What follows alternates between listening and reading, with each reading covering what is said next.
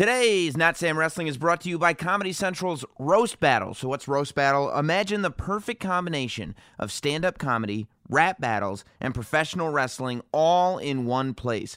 Join Brian Moses and DJ Coach T for Roast Battle, the podcast, as they bring you weekly live battles from the world-famous Comedy Store in Hollywood, as well as behind-the-scenes interviews with the industry's best comedians. You'll hear some of the most insensitive jokes, some politically incorrect jokes, but every joke you hear comes from a place of love. Subscribe now to Roast Battle for new episodes every Thursday in your podcast feed. Now, it's time for Not Sam Wrestling. This is Not Sam Wrestling. Introducing your host from New York, here is Sam Roberts. Boy, oh boy, Royal Rumble week, everybody. Royal Rumble week. Let's not pretend to not be excited. Welcome to Not Sam Wrestling. It is Royal Rumble week, which means we've got a lot to talk about today. Especially this Royal Rumble week. I feel like, I don't know, maybe it's because WWE has been shifting the creative way they do things, maybe because storylines have become so in flux lately. Talent dropping in, dropping out, new guys from NXT showing up, matches changing. It just feels like we're on a roller coaster, ladies and gentlemen. And I, for one, am enjoying it. We'll talk about it all. There's so much to get into this week. We got a lot of Royal Rumble coverage to do. And I'm going to have a guest to break down the Royal Rumble in just a minute. Of course.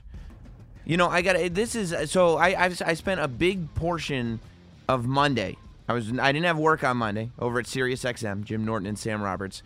And I'm about 3 episodes deep into the 1992 episodes of WWF Superstars that were uploaded onto the WWE Network. This is what I've been waiting for. I mean, for me, Superstars, WWF Superstars, Superstars of Wrestling, whatever you want to call it, that's the show that I was raised on. That's my childhood. It went from, eventually we got to Primetime Wrestling, then All American Wrestling, and all those shows, but it was every Saturday, Superstars, every Sunday, Wrestling Challenge. And so I've been waiting for Superstars, and the format of the show was exactly what I always remembered wrestling to be. This is the wrestling that I was raised on for all those years.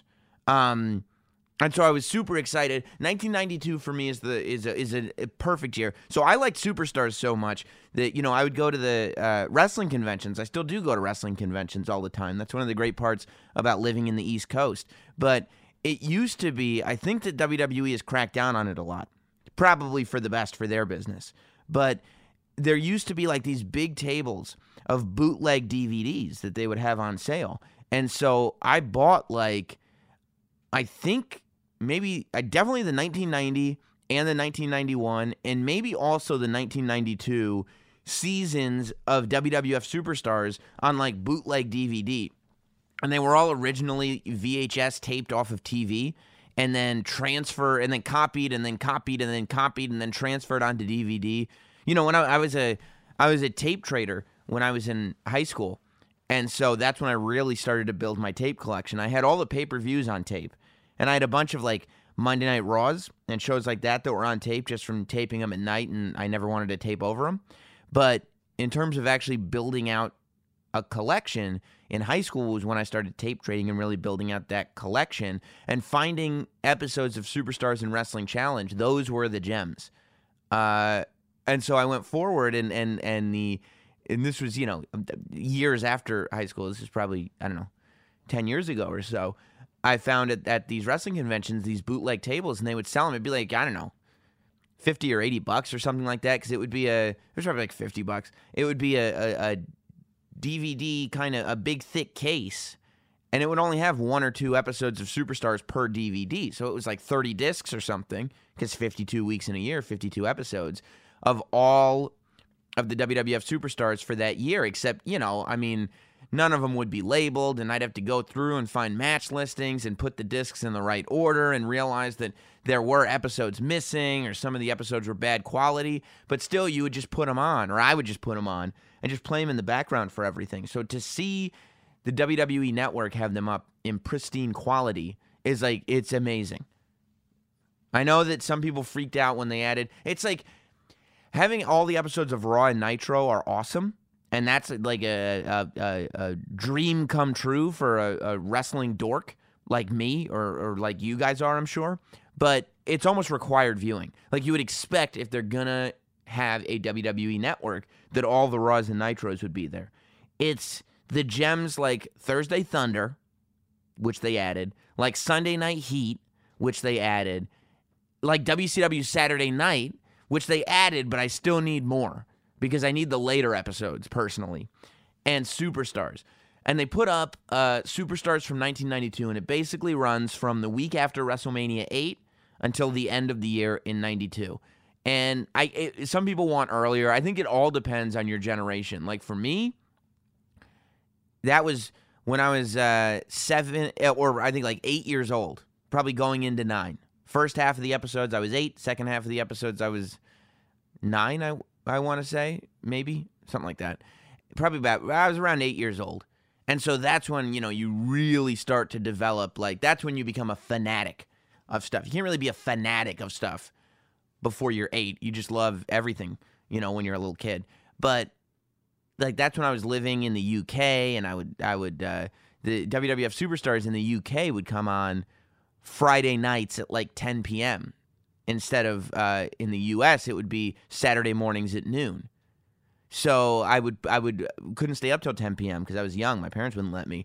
So I would VHS tape the episodes of Superstars and then wake up at like 5 o'clock in the morning every Saturday morning, run downstairs and watch my episodes of Superstars. But it was 92. I mean, that's the year that I really remember watching it. And like one of the first angles that they show is the Berserker almost stabbing the Undertaker with his sword. If people have been asking where should I start, what episode should I watch, just watch the first episode. And just over the next, I don't know, depending on how your intensity, it's probably going to take me a couple months, but you could do it in a week if you wanted to. Just watch all the episodes in order, and you can see these storylines play out. Watch all the episodes in order, and just put it on in the background while you're doing everything else, because it's just awesome. But a big question came up because it made me, it put into perspective the way I was watching Monday Night Raw, and specifically what I was seeing on Monday Night Raw. So we're going to talk about that probably in the State of Wrestling segment this week.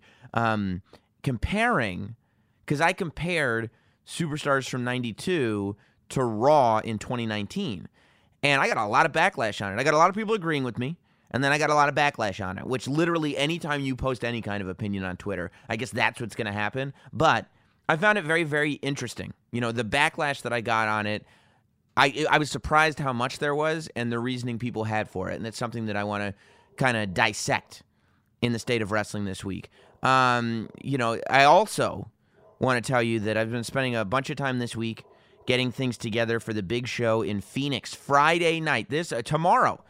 If you're listening to this podcast when it drops, the big live show is tomorrow night, January 25th, the Friday before the Rumble, tomorrow night in Phoenix, Arizona, CB Live. There's still time to get tickets. Copper Blues Live, cblive.com to get your tickets. Be there. Corey Graves is going to be my co-host. We're going to be going down classic moments from the Rumble. We're going to have clips. We're going to be, I'm going to have other special guests coming out. It's going to be interactive. It's going to be really fun.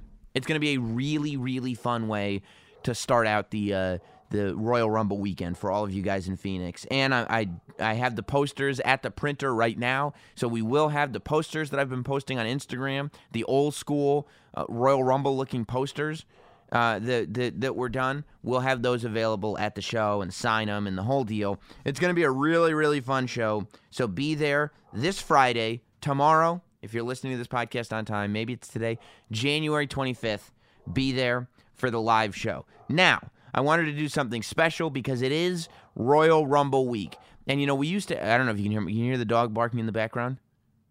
Oh, there she is. I knew Lila wouldn't disappoint. She's right above the studio right now. We used to do we tried to maintain a tradition here on the podcast where we had our guest this week come in before big shows, before the Big 5 pay-per-views, and just kind of talk about not only the lead up to this year's pay-per-view, but the wax nostalgic about our memories of the pay-per-view of the past. And we've done it for SummerSlams before, but this guy's a busy guy. This Dan Soder, you've seen him on Billions. He's on the Bonfire every night doing his radio show over on Sirius XM with me. Not that I'm on the Bonfire with him. I'm saying we're both on Sirius XM. But I said, let me lock this guy down because it's been too long since we had Soder on the podcast. I love talking wrestling with him. I know you guys love hearing his take on stuff. So let's get into it. Ladies and gentlemen, this week, my guest on Not Sam Wrestling, as we break down the Royal Rumble and everything that is this time of year, the lead up to WrestleMania, here he is, Dan Soder. The Not Sam Wrestling interview. Well, it's about time. Damn right. It's a big pay-per-view weekend. And the only way to celebrate a big pay-per-view weekend, remember we had original plans to do this every big pay-per-view weekend? Dude, we talk so much shit. And then we were like, maybe if we do it every year and a half, it'll work. It's such a divorced dad thing. You're like, Don't worry, I'm coming to all your games. And you're like, all right, when's the finale? When's the last game of the season? Yeah. All right, I'm going to make it, bud. I'm going to make it. Yeah, no. Next season. Next season, Next season, You're opener. still in high school. You're going to be on varsity. It's more important I go to that game. Ladies and gentlemen, Dan Soder is here. Hello. Hey, Dan. Very excited for the Royal Rumble. Well, that's why I was like, if you're, let's say you only make it to one podcast this year to hype up one pay-per-view, this is the one, right? I am very excited about this. I think I've explained this before on your podcast. Royal Rumble is when I come back to wrestling. I leave it at Survivor Series. It's probably smart. And then I come back at Royal Rumble. So you just take 2 months off. Yeah, but there's a lot going on. There's football, college and pro. Now, do you take it off WWE or wrestling? Meaning, oh no, I watch New Japan. I think you're a terrible person. I'm a terrible person. Now I gotta see Wrestle Kingdom, bro. I watch Wrestle Kingdom, but I also still watch occasional Raws. Oh, okay. The last Raw that I watched in full was when Finn won the #1 contender match, which I really liked. And then it hypes you up, being like, I'm about to come back for the Royal Rumble. But I've only been watching SmackDown for the last 3 months. SmackDown's great. Because Raw, it's been a real fast-forward through kind of thing. Yeah. Raw is starting to get there. I'd say in the last 2 weeks or so is when they have most of my favorite, superstars. So it's the thing with WWE is the issue is not a lack of talent. No. The roster's amazing. Yeah, it's almost like who they give the more time to. It's like a rap album when it's a rap group like Wu-Tang. You're like, more ODB. How about a little less Raekwon? Yeah, just on this song. Then more Raekwon and Method Man on the next one. Right. I feel like there was no ODB at all on this song. Exactly. You have him. You're like, why wouldn't you use him? Are you just disrespecting Ghostface like that? Yeah. You're just not. ODB's not going to be here forever. Exactly. But that's how I feel a lot about the talent. So I haven't really been. I've been fast forwarding a lot through Raw, but we were talking about off air. Royal Rumble is the easiest event to invite non-wrestling fans to. Oh yeah, and that's like it's also the best one to have people who maybe they were fans when they were a kid, exactly, and haven't watched in their adult life, but once a year they'll come around. Like I remember, it was probably the 2001. I want to say Royal Rumble. I want to say 2001. It could have been later. But it was in the early 2000s. It was after 2000 for sure. Because Royal Rumble 2000... Was it the tail end of the Attitude Era? Yeah, definitely. Yeah. Royal Rumble 2000 was the one with the taxi cab hanging off the thing, and it was in Madison Square Garden. Amazing. Unbelievable. But it was, because I think it was right after high school probably. And I was watching Royal Rumble at my girlfriend at the time's house. And she wasn't interested at all. But I started looking around, and there were all these people that don't watch wrestling that they were invested in it, and I was watching in her house, and all these people were over, and that's the one that Goldust returned out of nowhere. He hadn't been around for years, and you're like, oh my God, it's Goldust. And then Mr. Perfect. Oh yeah, the surprise entrance. Yeah, and remember he had a little bad. And he had a little run. Yeah, it didn't end up panning out, but he had a little run. Yeah, that was fun. It does when the older superstars can come back and work. Yeah, like when Ricky the Dragon Steamboat came back. I want to say 7 years ago and actually worked like a couple matches when he did, because that was WrestleMania 25, I want to Yes. say. Yeah. Yeah, And because it was the they it brought all was, the legends out. yeah, it was supposed to be Jericho versus Mickey Rourke, Yeah. and then Mickey Rourke blew it early and then backed out, and it was like, why would you screw us twice? Yeah, but then Ricky the Dragon Steamboat came in. Right, because they did. Okay, we're gonna do the triple threat or the 3-on-1. Mm-hmm. It's gonna be Piper. I think it was Piper, Snuka, and Steamboat. Okay. And Piper and Snuka couldn't really move, Yeah. and then Steamboat got in with Jericho, and it was like, whoa. It was crazy. Where did this come from? And it was so good that the pay-per-view after that, they actually had to just do Jericho versus Steamboat rematch. Yeah, because it was fun to watch. I mean, he got in there, and you're like, Steamboat couldn't go. Yeah. That's how it was like when Perfect came in 01. Well, what about, and then there's the Royal Rumble when, at something like 58, DDP shows up in his DDP yoga shirt and just starts dropping diamond cutters. Love it. Yeah. Love it. Yeah. I mean, I was partially excited, but I've read enough of the dirt sheets to know I was hoping Kenny Omega would pop at 23, 24. This year. Yeah, I mean, it doesn't. He was on Being the Elite this week, I know. and it made me go like, oh, Okay. I feel like he wouldn't do Being the Elite this week. Unless there is one massive fucking secret going on. And it's weirder I'll things. punch someone. I will punch someone in the face. If they Yeah. and you just hear that fucking New Japan weird, or like his music is kind of the Terminator theme, but not the Terminator theme. Or the Bucks come out and they go, AEW has a TV deal Yeah. on the WWE network. Oh, dude. And everybody goes, what? It's a dream inside a dream. Yeah. You incepted a wrestling. We all just melt. Yeah, just dude. collectively. It's like we've reached the pinnacle of wrestling fandom. There's no place else to go. You can't move anywhere. But what we were talking about was, I was gonna say that I was bummed because I know that you're working this weekend. You're gonna be in Atlanta doing stand up. I will be at the Punchline in Atlanta for 6 shows, 3 on a Saturday. It's gonna be brutal. Come by. Because at first, it was selfish because I was like, you should come and do my show in Phoenix. Yeah, my which would've been awesome. pre-Royal Rumble show with Corey Graves. It would have been a lot of fun. But then I was like, oh, I wanted you to just come to the Rumble. Because in my head, you had been there last year because I guess you had planned on going. Oh, dude. Because I remember... I rented a car. Right. It was in Philly, right? It was in Philly. And I remember seeing Michael Che, and I remember in my head it was, well, Soder and Michael Che go to these shows together. Yeah. I know I talked to Che right after the Rumble last year, so I must have talked to Soder, and then I started getting, because I saw both of you together at Raw 25. Yeah. And so I started getting everything mixed up because then you reminded me you weren't there last year either. Dude, I didn't watch the Royal Rumble until Monday. I missed it. Yeah. I missed it because Che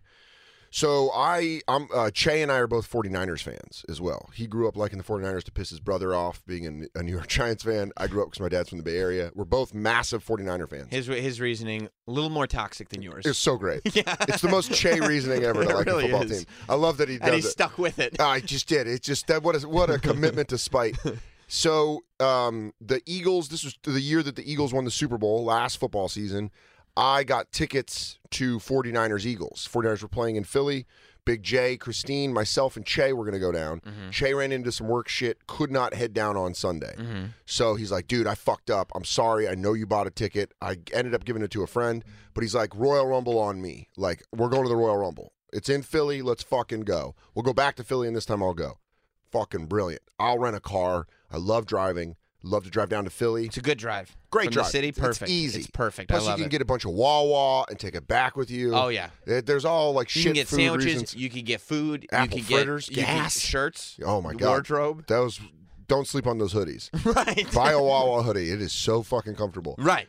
So I have a lady friend visiting the weekend of Royal Rumble, and she's leaving on Sunday morning. So she leaves. I take her to the airport at 6 a.m.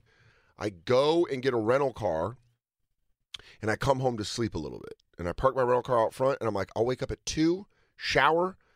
Monroe Martin, who's another comic who you hooked up with a ticket Yep. for Royal Rumble. I like Monroe. Monroe's great. And Che and Monroe are supposed to come over to my house at 3. We're going to drive down to Philly, park, get some cheesesteaks, boom, boom, go in, fucking see the first ever 30-woman Rumble.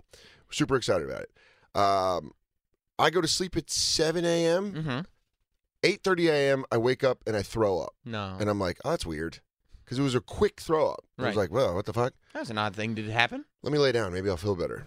Half hour later, I wake up, shit my brains out. No. I'm like, "Oh no, no."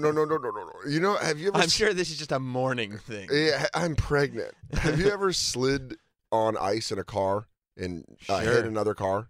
No, I've come very close though. When you hit another car, Yeah. that's the feeling I got from what this, because I was like, no, and it was like, boom, and I shit and threw up violently Simultaneously? for 7 hours. Oh, no. It was one And it of was the absolute worst 7 hours possible. I mean, I immediately called Che and was like, dude, I can't go. I'm throwing up and I'm shitting. And he's like, okay. I tell, Monroe's coming with us. And he's like, cool, Monroe will sit with me. So Monroe got bumped from fucking which are good tickets, to behind the broadcaster's booth. Take a chair home tickets. Yeah, he took a chair home. Yeah. Took a chair. I was really that wanted that Soder chair I home. really wanted that Royal Rumble chair. Yeah. So I just I watched the first match and I was on the couch and I nested, because I was filming Billions the next day at 5 a.m. And so I'm throwing up and shitting. But your original plan was to drive all the way to Philly, enjoy the Royal Rumble experience, drive back home, maybe sleep for an hour and go and do Billions? I was planning on sleeping about 2 hours. See, I would have loved that because then we could have all gone back to that episode of Billions and watched me tried to just see you as loaf it. a mess. Just loafing All it the whole because time. of the Royal Rumble. Yeah, it was pretty fucking bad. And the doctor called me because I called the assistant director and I'm like, hey man, heads up, I'm shitting and puking violently. Mm-hmm. And he's like, the doctor calls me. He's like, listen, I forget what it's called. It's a specific thing that they get on cruise ships. He's like, oh, you have this virus. You're going to just throw up and shit. He's like, you're not going to be able to keep down food, drink water. Can you get Gatorade? So I got Gatorade and water, and I had a friend take my rental car back, which was the worst. Because then you know it's over. Because I was like, here's $20. Will you take my rental car back to LaGuardia? And he's like, yeah. And I was I don't need it anymore. Oh, I dude. had a whole adventure planned out, and I don't need my car. I don't get to see wrestling. I don't get to eat Wawa. No, and then you're like, well, maybe the Royal Rumble will suck. And dude, wow, what a rumble. I came back. I stayed off social media. When I was so it sick. was not spoiled. So it was not spoiled. So you watched on Monday, no spoilers? I got done with filming after 10 hours, and I was still sick. I still felt shitty. And Damian Lewis wasn't like, oh, did you see Nakamura win? Why did you do it, Damian? God damn it, Axe! I just fucking stone cold stun him.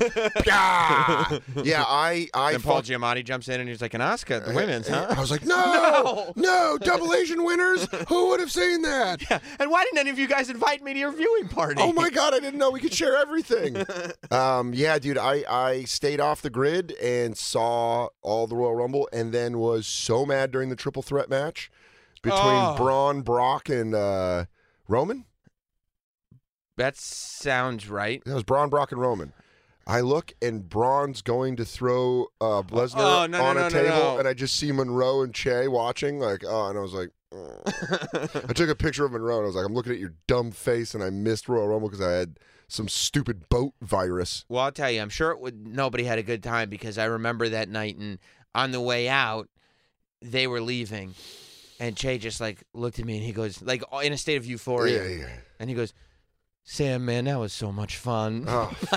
He just had such a good time. And that was one of the ones I actually went out onto the floor Yeah. to watch both men, but the men's Rumble match when you're sitting there and you're looking at the final four. Dude. And it's Roman and Shinsuke. So it wasn't a triple threat. Roman wasn't in the triple threat. No, he wasn't. It was Shinsuke, Roman, Cena, and one other person that I was like, okay, if he wins, I'm cool with it.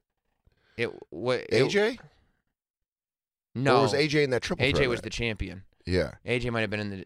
Yeah, because I was thinking it was Nakamura AJ, and I was like, they did it. They fixed wrestling. But yeah, the final four was it was Roman and Cena, and then Nakamura and somebody else that was a fan choice. Balor. Yeah, Balor was the other one. because I was like, man. And you're looking at it, and it's the fans' choice versus the company's choice. Yeah. And then right before that, the final six had been Cena, Orton, Mysterio. Oh, crazy. And then Balor, Roman, Nakamura, and you're going, oh my God, it's this era Yeah, versus the Ruthless Aggression era. It was just perfectly done. And then when one of the best Royal Rumbles probably of the last 5 years. Definitely. The best 5 in the last 5 years. It was the best Royal Rumble. certainly in Philadelphia. Oh yeah, well, And when, The Rock didn't get booed that night. yeah, and with this confused look, what is this sound you're making? I don't like it. This reminds me of. Is my name Rocky Maivia? Yeah, did you see my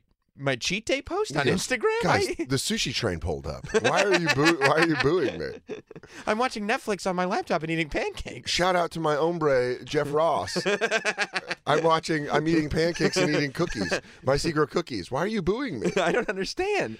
But yeah, when Philadelphia collectively realized Yeah, that Nakamura had actually won the match, crazy. and it was just this it was just adulation. It was just everybody feeling like we got one. We got one. They Yeah. finally gave us one that we cared about. And then to go into the women's match, have it was just so perfectly done with all the legends coming back and blah blah blah.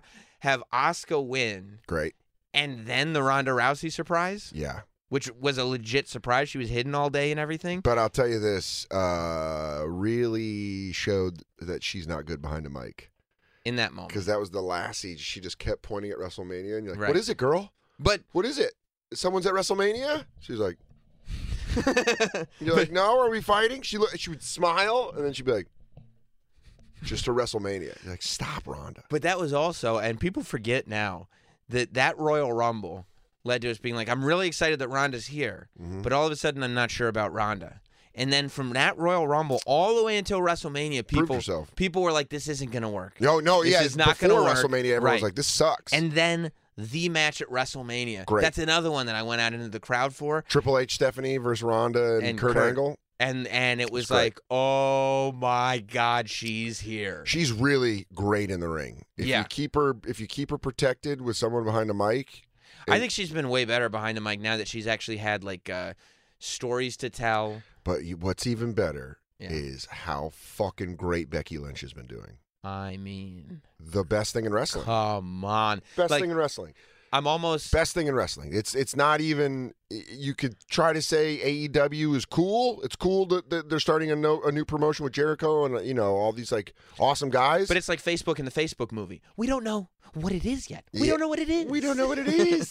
But Becky Lynch, man, we know that she's the man, Yeah. and you got to come for the man's belt. And to set that up, if they headline WrestleMania, Where you sit there and you go okay, you're trying to figure out how to get there because you're going, I want Becky Lynch to win the women's championship. I also want her But to I take also on want her- Ronda Rousey. But I also want her to win the Royal Rumble. So Why can't you do both? Why Well- doesn't she win the Royal Rumble, then just turn around and win the women's match? I don't know, man. I just let Becky win everything. That's the thing. You but, want Becky to win everything. But realistically, Because it's got to set up the Ronda Becky now if we're going to do it at WrestleMania. so realistically, okay, there's only a few ways to get there. Either Becky has to lose to Asuka, secretly enter the Royal Rumble, I love and Asuka. win. I love Asuka too. I want to date Asuka. I want her to be my She wife. seems to, She's yeah, crazy. yeah. Dad! What are you doing? You just Sorry, look- baby. Sorry, baby. You look at I Asuka came and you're home like, late. she's the one. Yeah, she is. Yeah. No, I mean, love Asuka very, very much myself. But you either have to have Asuka Yeah. beat Becky, and then Becky enters the Rumble and wins, or you have Sasha Banks Beat beat Ronda. Ronda, They wouldn't do that. and then Ronda enters the Royal Rumble and wins. I mean, either That's or. the long. That's what's more likely to happen. Do you think they'll do the championship matches before the Rumble? See, it all depends on what's going to happen in these things, and that'll be like a good indication. Like this is one of those shows where match order is so up in the air I don't because even it know. depends on what happens in the matches. Like Why am I blanking on who's the Intercontinental? It's Seth versus who? no Intercontinental. No, Intercontinental this one, right? Because there's a Bobby and his glutes. Because Bobby Lashley is the Intercontinental Champion. Oh yeah, from the Triple Threat the match. new one on And Raw. he's gonna That be was a great Raw. It was great Raw. He's going to be showing off those glutes Yeah. in the Royal Rumble. Oh yeah. the Royal Rumble match itself. Seth is in the Rumble. Is Nakamura and Rusev in the Royal Rumble because they're doing the U.S. Championship on the kickoff show? They are doing the U.S. Championship, so they have not been announced to be in the Rumble. Okay. But they obviously haven't announced everybody that's in the Rumble. Yeah. You But think any legends come back? They have to. They have to. I don't- Who? Well, I don't know. You think about it's so random because last year they came with first of all, there'll be some NXT guys theoretically, right? Like Adam Cole showed up in the Royal Rumble last year. Oh yeah, I forgot about that. You think EC3 comes out this year? Probably, but that wouldn't be technically the NXT pick because he's been lingering on the main Dude, roster. Ricochet. Could be Ricochet. I wouldn't be surprised if it was Velveteen.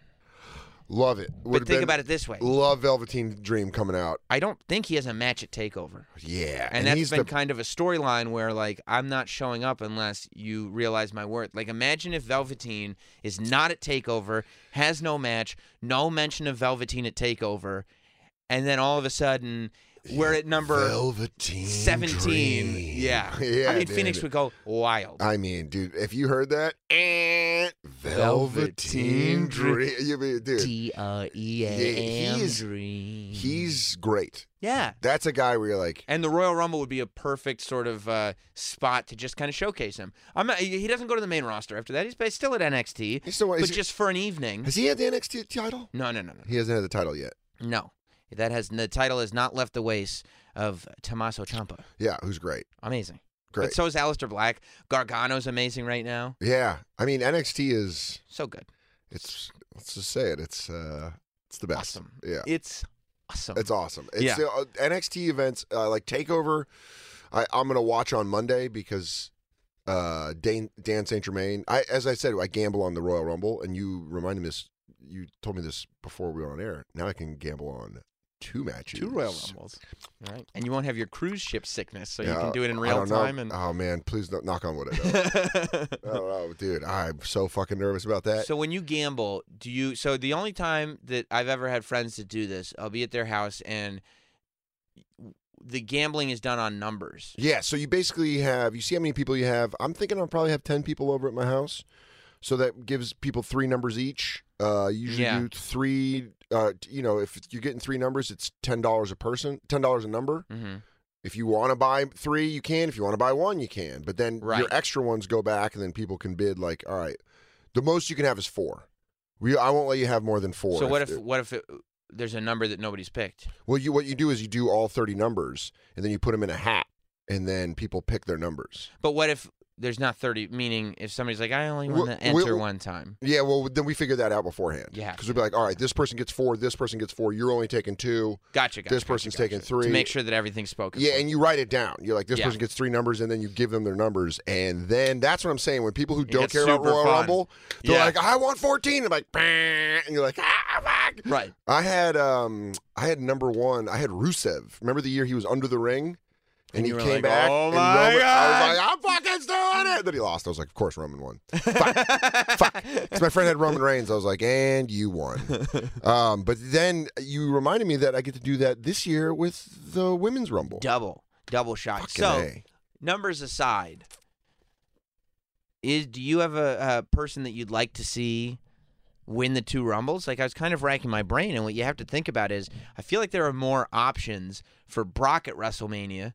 I mean, theoretically, if Brock keeps the title against Finn Balor, which one would assume will happen.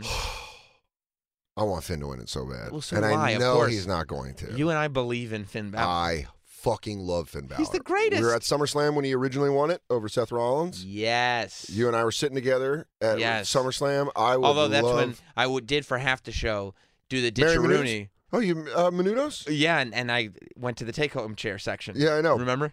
But you got me a chair. That's right. You got your boy a chair. Of course, so that's fine. Yes, I didn't care. Yes. Yeah. And it was a great hang. Right, and I told you I don't want to leave you, and you were like, "Dude, go." Yeah, and I when was like, Maria Menounos invites you downstairs, you go downstairs. You go. Just give me a chair on the way out. Yeah, and that was it. You're like, I got 2 chairs. I was like, yeah, yeah. I tied my shoes on that chair today. It's in my living room. Good. All I have is fucking wrestling chairs in my house. You wonder if I'm going to die alone. And it's just like, oh, okay. It's all wrestling chairs, not a regular chair in the house. But when you have people over for the Rumble, they go, this is on brand. Right. They go, you plan this for the party? Oh, sure. Sure. Yeah. Why not? I'm not in it all the time. Yeah, I'm really. So I would like to. I'm a Miz guy.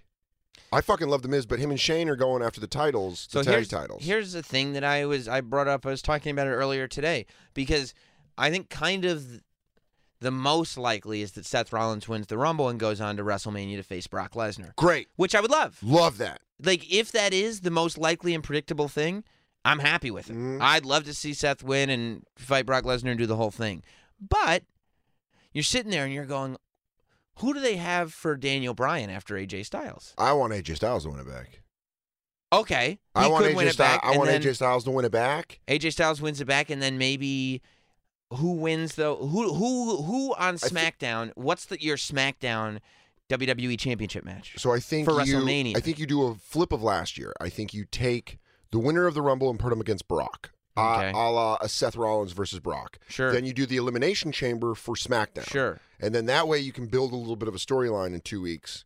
Right, between January and February. See who wins, Bryan or Styles. Yeah, that makes sense. And then kind of build it up, because that's what they did last year with Brock. They were just like, "Oh, cool. We obviously Nakamura Styles. No one wanted to see Nakamura Brock. We want to see Nakamura Styles. Everyone said that. So they're like, fuck. When they gave us that match, we're like, yes, even though that low blow was dog shit. Although at least it freshened up Nakamura a little bit. It did. It was a good heel turn, but yeah. it could have been. They could have done a more substantial heel turn. So the other version of this is what would happen if Miz and Shane have this thing going on right now, right? But it's kind of it's built to break. It is. It could be, but we felt the same way about Sasha Banks and Bayley, right? True, and they're going. Who are they? It's Natalya and it's Sasha and Ronda. Oh yeah, Sasha and Ronda. Yeah.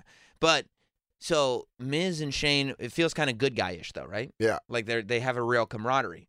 So what if the Miz won the Royal Rumble? Yeah. And then a good guy Miz challenged a bad guy Daniel Bryan at WrestleMania. Crazy.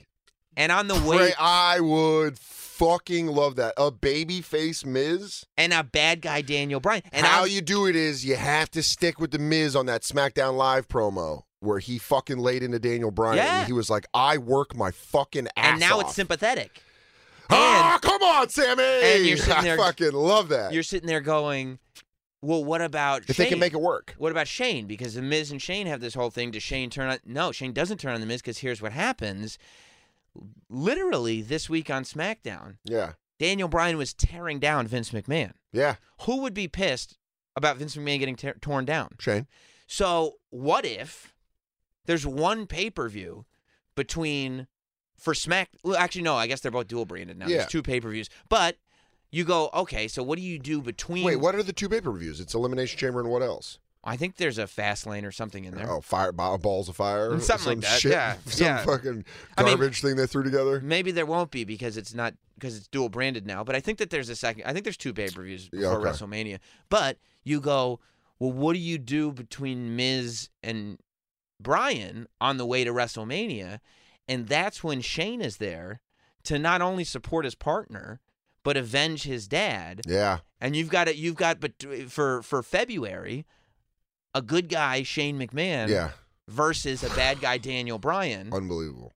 And now Miz, not only is he getting this match because of their history, but he's also going to avenge his bestie. It'd be crazy to turn it around. It'd be crazy to have a heel be a babyface. But it's there, right? I mean, the potential. I would never have seen this coming in a million years, but Daniel Bryan's such a good bad guy. Do you think there's any chance of hearing a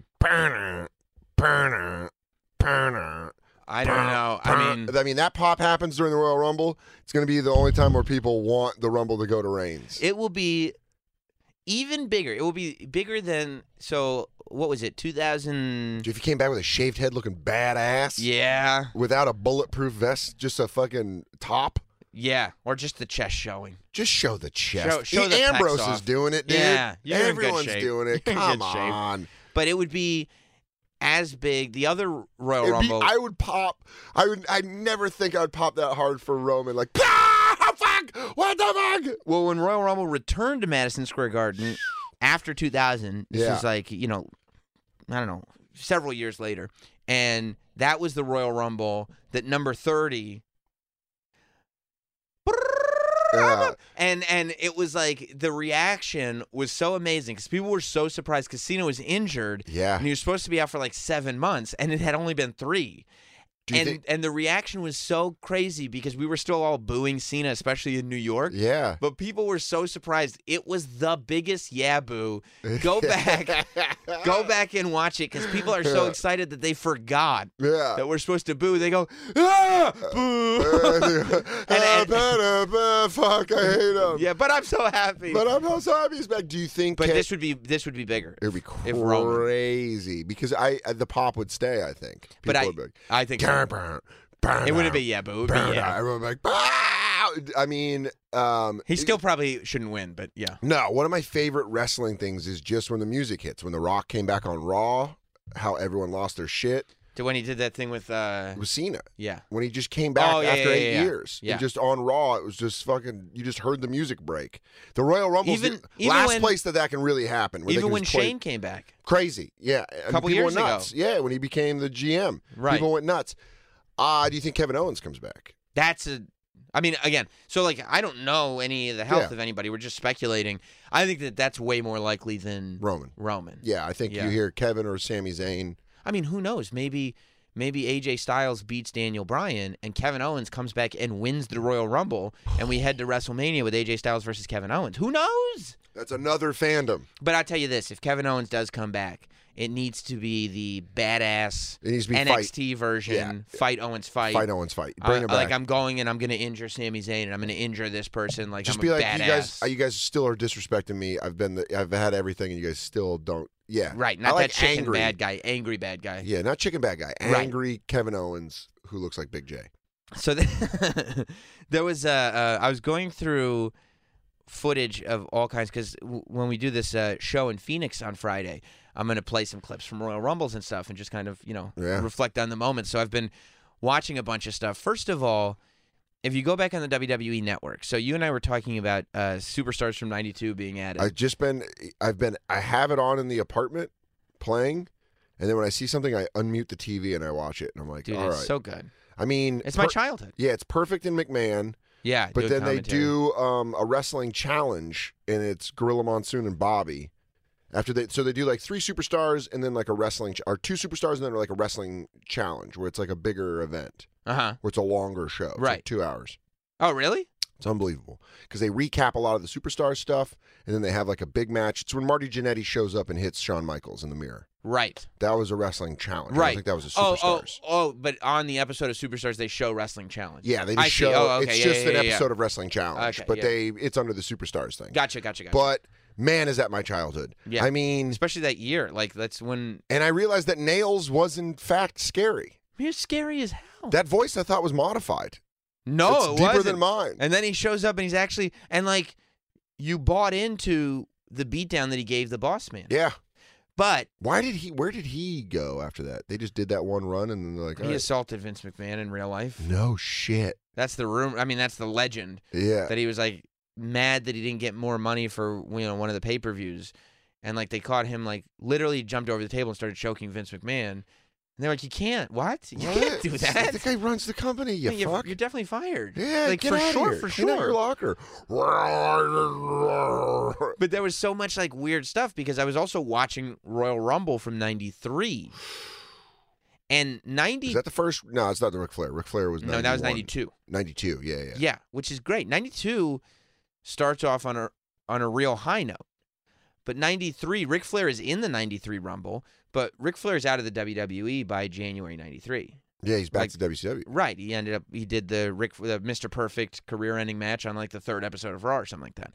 But I bring it up because, when you look at coming off of WrestleMania in 92, and you can see this on the episodes of Superstars, they have Macho Man as the champion. Yeah. The Ultimate Warrior is right there as maybe your top good guy, if not the champion. This is before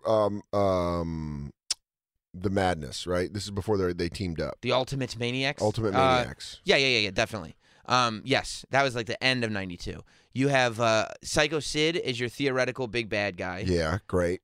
Coming off of that. You're building Papa Shango to be this super scary, blah, blah, blah. Dude, I was watching, there's a Papa Shango match on one of the Superstars, and they go to a kid's face who's legitimately shook. I remember, so I was in the audience for SummerSlam 92. Yeah, that Wembley, right? Yeah, and I was terrified of Papa Shango. Yeah. Terrified. I was 8, and I was like, oh, my God. He's an evil man. There's voodoo in the room. There's voodoo. I know this is an open-air 80,000-seat stadium, but there's voodoo. but in the room. still there's voodoo in the room, and I can feel it, and this is bad. When he made the warrior ooze. Yeah. Yeah. But that's what I mean. Like, it was like such a big thing that it was like Papa Shango versus Ultimate Warrior and Psycho Sid. But by the time you get to the end of the year and it's time for the Royal Rumble, nobody's left. Sid's gone. Yeah. Nails is gone. Yeah. Papa Shango is like curtain jerking and about to be gone. Macho Man is not talked about in that same sentence. He's not world champion status anymore. Crazy. Warrior's gone.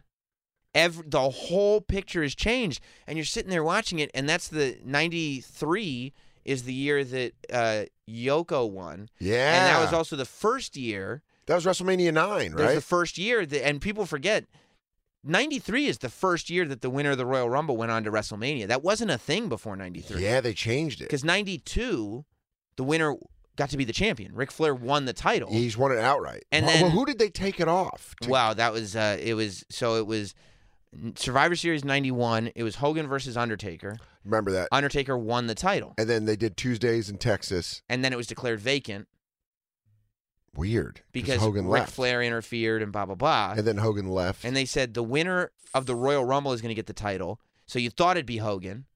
And then Sid eliminated Hogan. Crazy. I Hogan remember- pulled out Sid, and you were like, whoa, what's going on here? Yeah. And you go to WrestleMania. I remember being at a friend's house. They're being like, that's not how it's supposed to end. Right, what's going on Like here? Sid eliminated Hogan. You're like, that's wrong. There's been a horrible mistake. Put it back. Put it back. I refuse. Put it back. I refuse your premise. It's like when Brock pinned Undertaker. You go, no, that was wrong. Yeah, this is, I reject this. Redo it. Yeah. Pass interference on the play. You guys didn't make the call.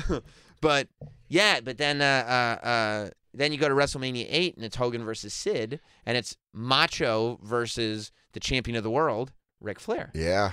But, That was the doctored pictures, right? yeah, Yeah, it was great. Rick and Liz. Yeah, the towels, the Yeah. matching towels. Yeah. And then they're like, it was imposed. And I was like, smart Ric Flair. Yeah, it was actually Randy and Liz. Oh, Randy. That's the R Yeah. for Randy, Didn't even not think of Rick. it. Yeah. Oh, you fool. His real name's not Macho Man. Yeah, first name Macho, last name Man. That's great. He goes, for the towels, can we do him? Yeah. They're just in it looking at it. She goes, Randy. He goes, what?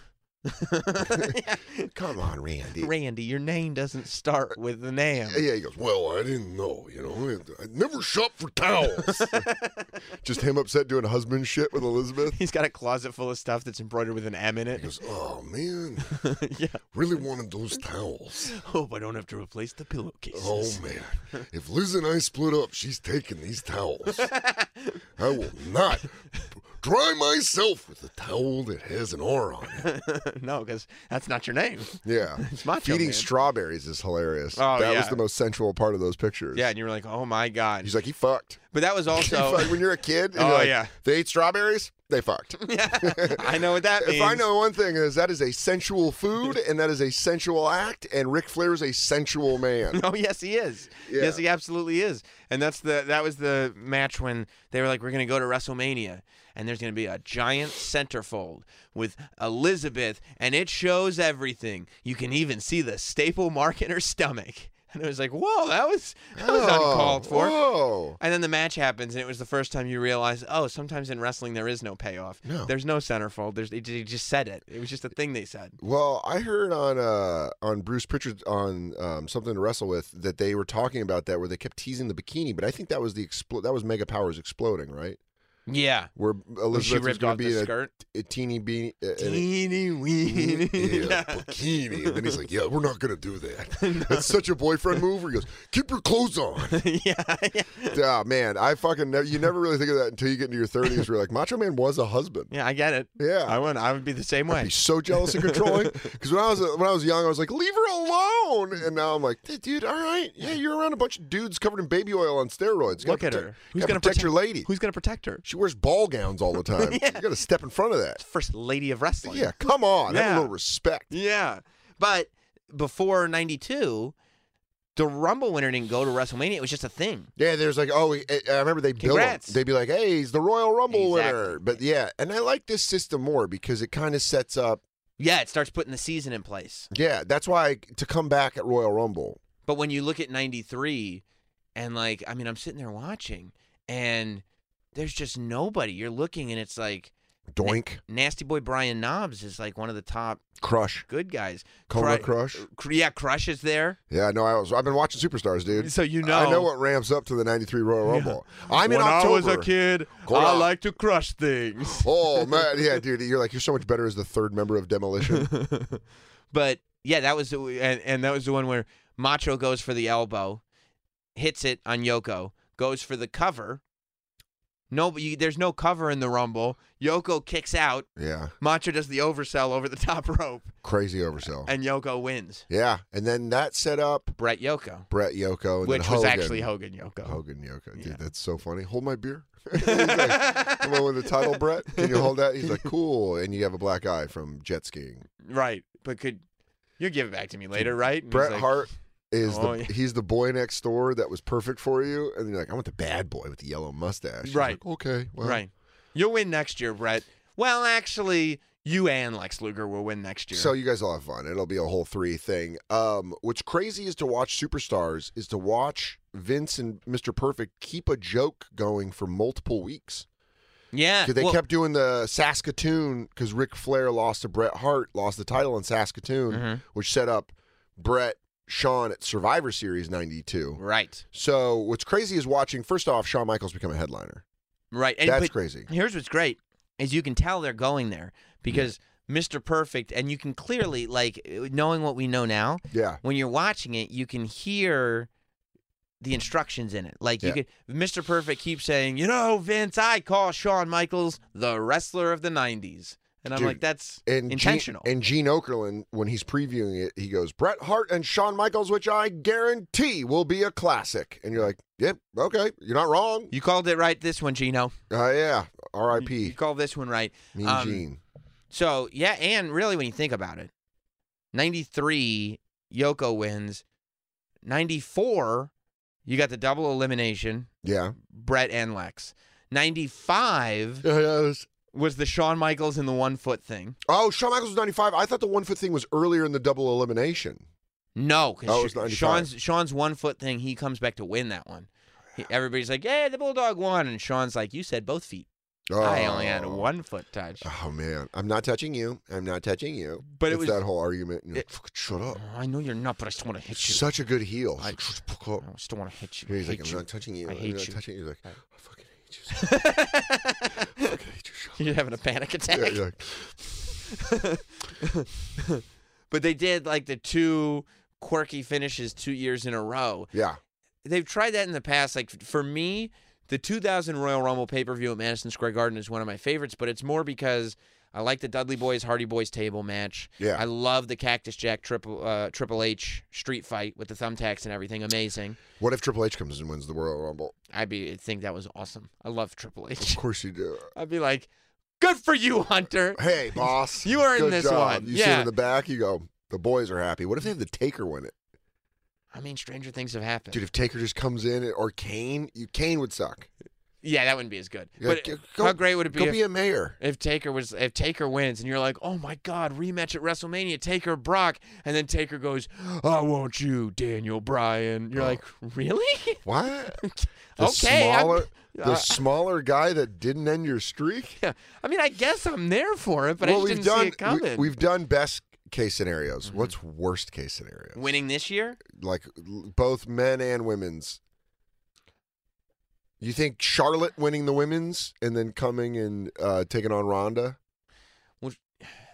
If it's just that, because even if Charlotte won, Mhm. and even if she challenges Ronda, Yeah. you're still holding out hope that somehow they're at least going to throw Becky in and make it a triple threat, Right. which is better than nothing, Right. you know? But we all know what we really want. One-on-one, Ronda Ronda Becky. Becky. The man, the most dangerous woman in the world. Literally, you know, Headline it. Becky Lynch being unconscious on her feet and bleeding is the best ending that Raw's had all year. I mean, the fact that We still want that paid off from Survivor Series. the broken nose might have made WrestleMania much better this year because I was so excited for Survivor Series.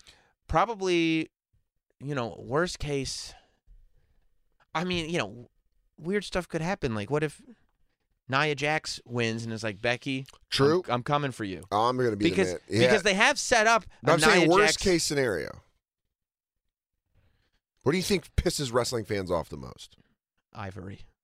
Ivory winning. Ivory coming in. Tori Yeah, back. Yeah, I think Natalia coming in and winning it. I don't know. I think even if Natty won, there would be kind of this like, Cool. good for you. Yeah. We like Natty. We really do. I really like Natty.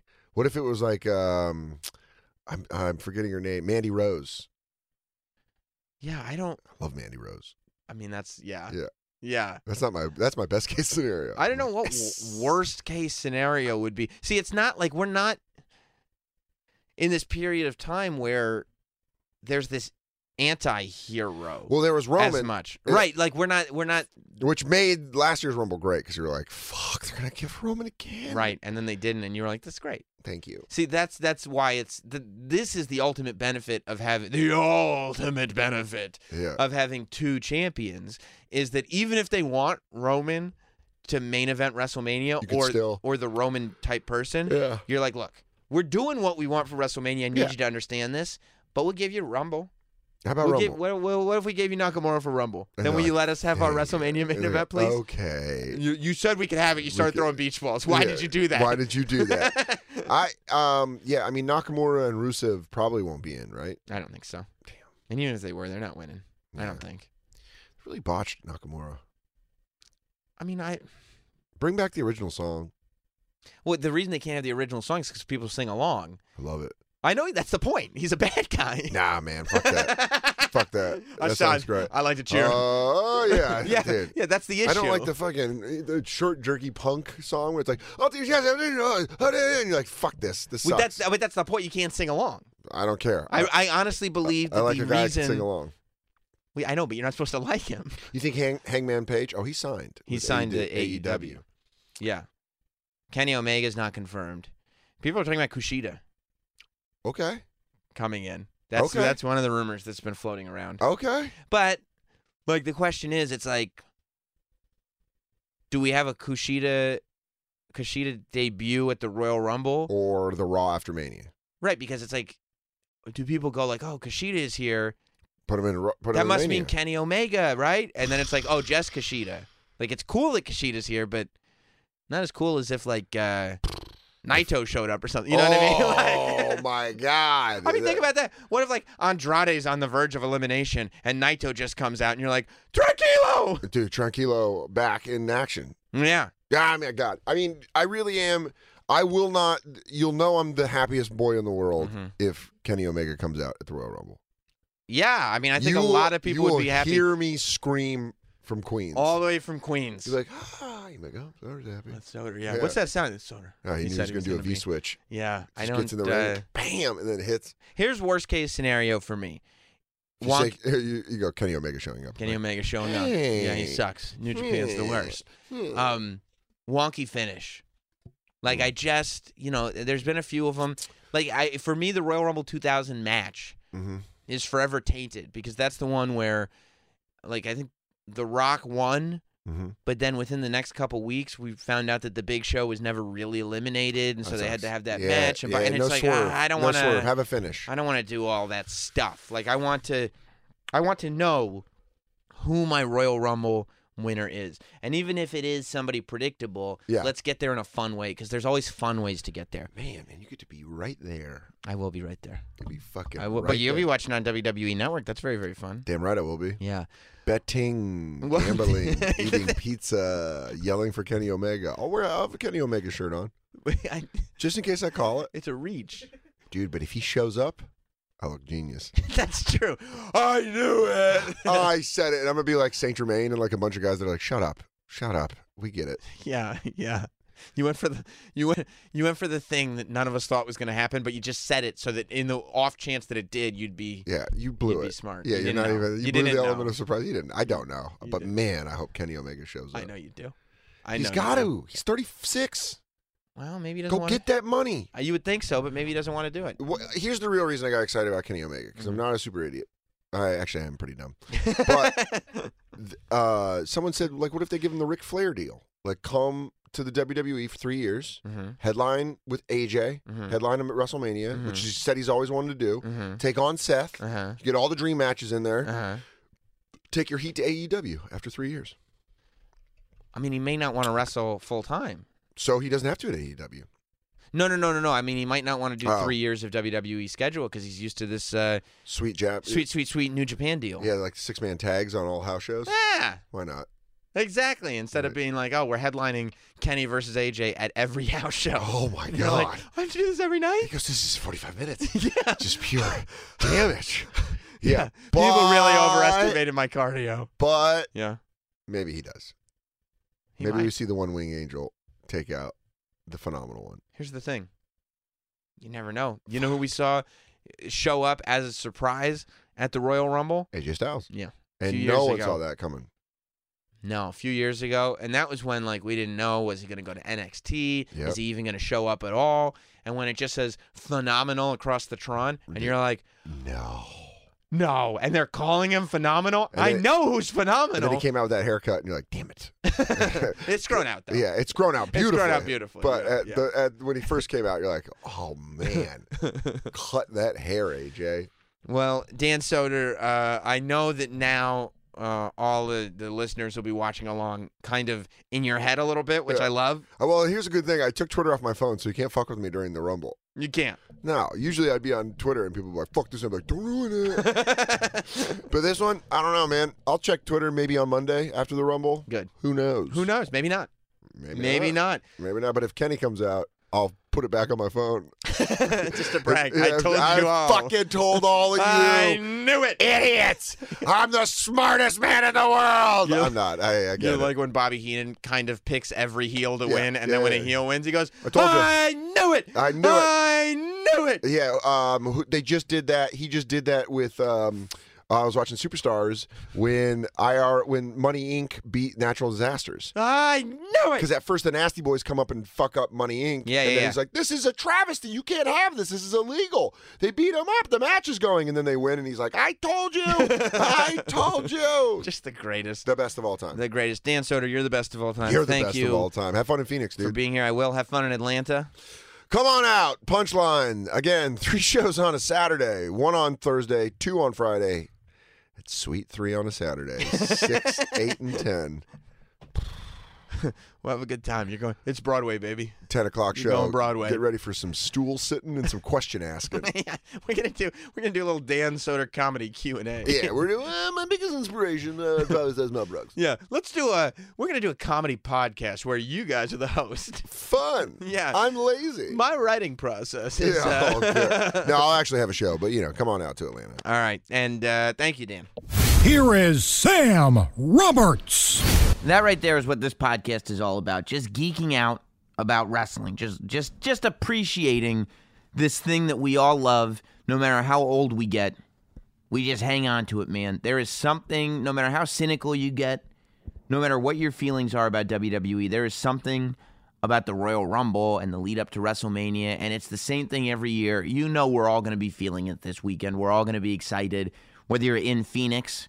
And if you are in Phoenix, you better be going to the live show. Yours truly and Corey Graves, January 25th, Friday, in Phoenix. CBLive.com for tickets.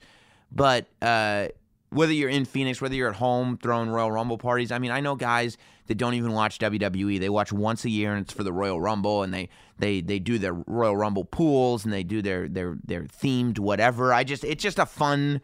It's the funnest show of the year to me. The Royal Rumble is the funnest show of the year for fans. And now that they do 2 Rumble matches, it's just badass. I'm really looking forward to seeing what they do. We'll talk even more about it. We talked about it with Soder. We'll talk even more about it coming up in State of Wrestling. Big news. Lots of stuff happening on Raw and SmackDown this week. Looks like a little tease that the Major Brothers are coming back together on Monday Night Raw. I thought Kurt Hawkins did a very good job as a referee. Kind of felt like he was auditioning, just in case this wrestling stuff dries up before too long, letting people know, hey, I can do this too. Which is, not the dumbest idea if you're Kurt Hawkins. But, because, here's the thing. And I said it on Twitter. But when Zack Ryder is the one that's coming in to make the save, you're in trouble, right? Like, oh my God. Who who can I, like when Tugboat was getting his ass kicked, Hulk Hogan would come in and make the save, and the bad guys would go, oh my God, we thought we could handle Tugboat, but there's no way. Hulk Hogan, he's like 10 times better. When Zack Ryder is your Hulk Hogan, we're in a whole world of trouble. But it'll be interesting to see where the Major Brothers go. I was listening to the Major Brothers Figure podcast, and people are so tired of this beef by now. And I'll tell you why people are tired of this beef. They don't even know what it's about. Nobody understands what the beef's about. Because the Major Brothers, they just kind of, I think they just, like, especially Zack Ryder, he just likes to have tension with people. He likes to be fighting with people on his podcast. Like, I mean, he thinks that that's what makes a podcast. And so, for some reason, he just comes up with new things to be upset about every week. Like, he's acting like, you know, this week it was a surprise that I work in radio. Like, what do you think I work at ShopRite? What do you think I've been interviewing people for all this time?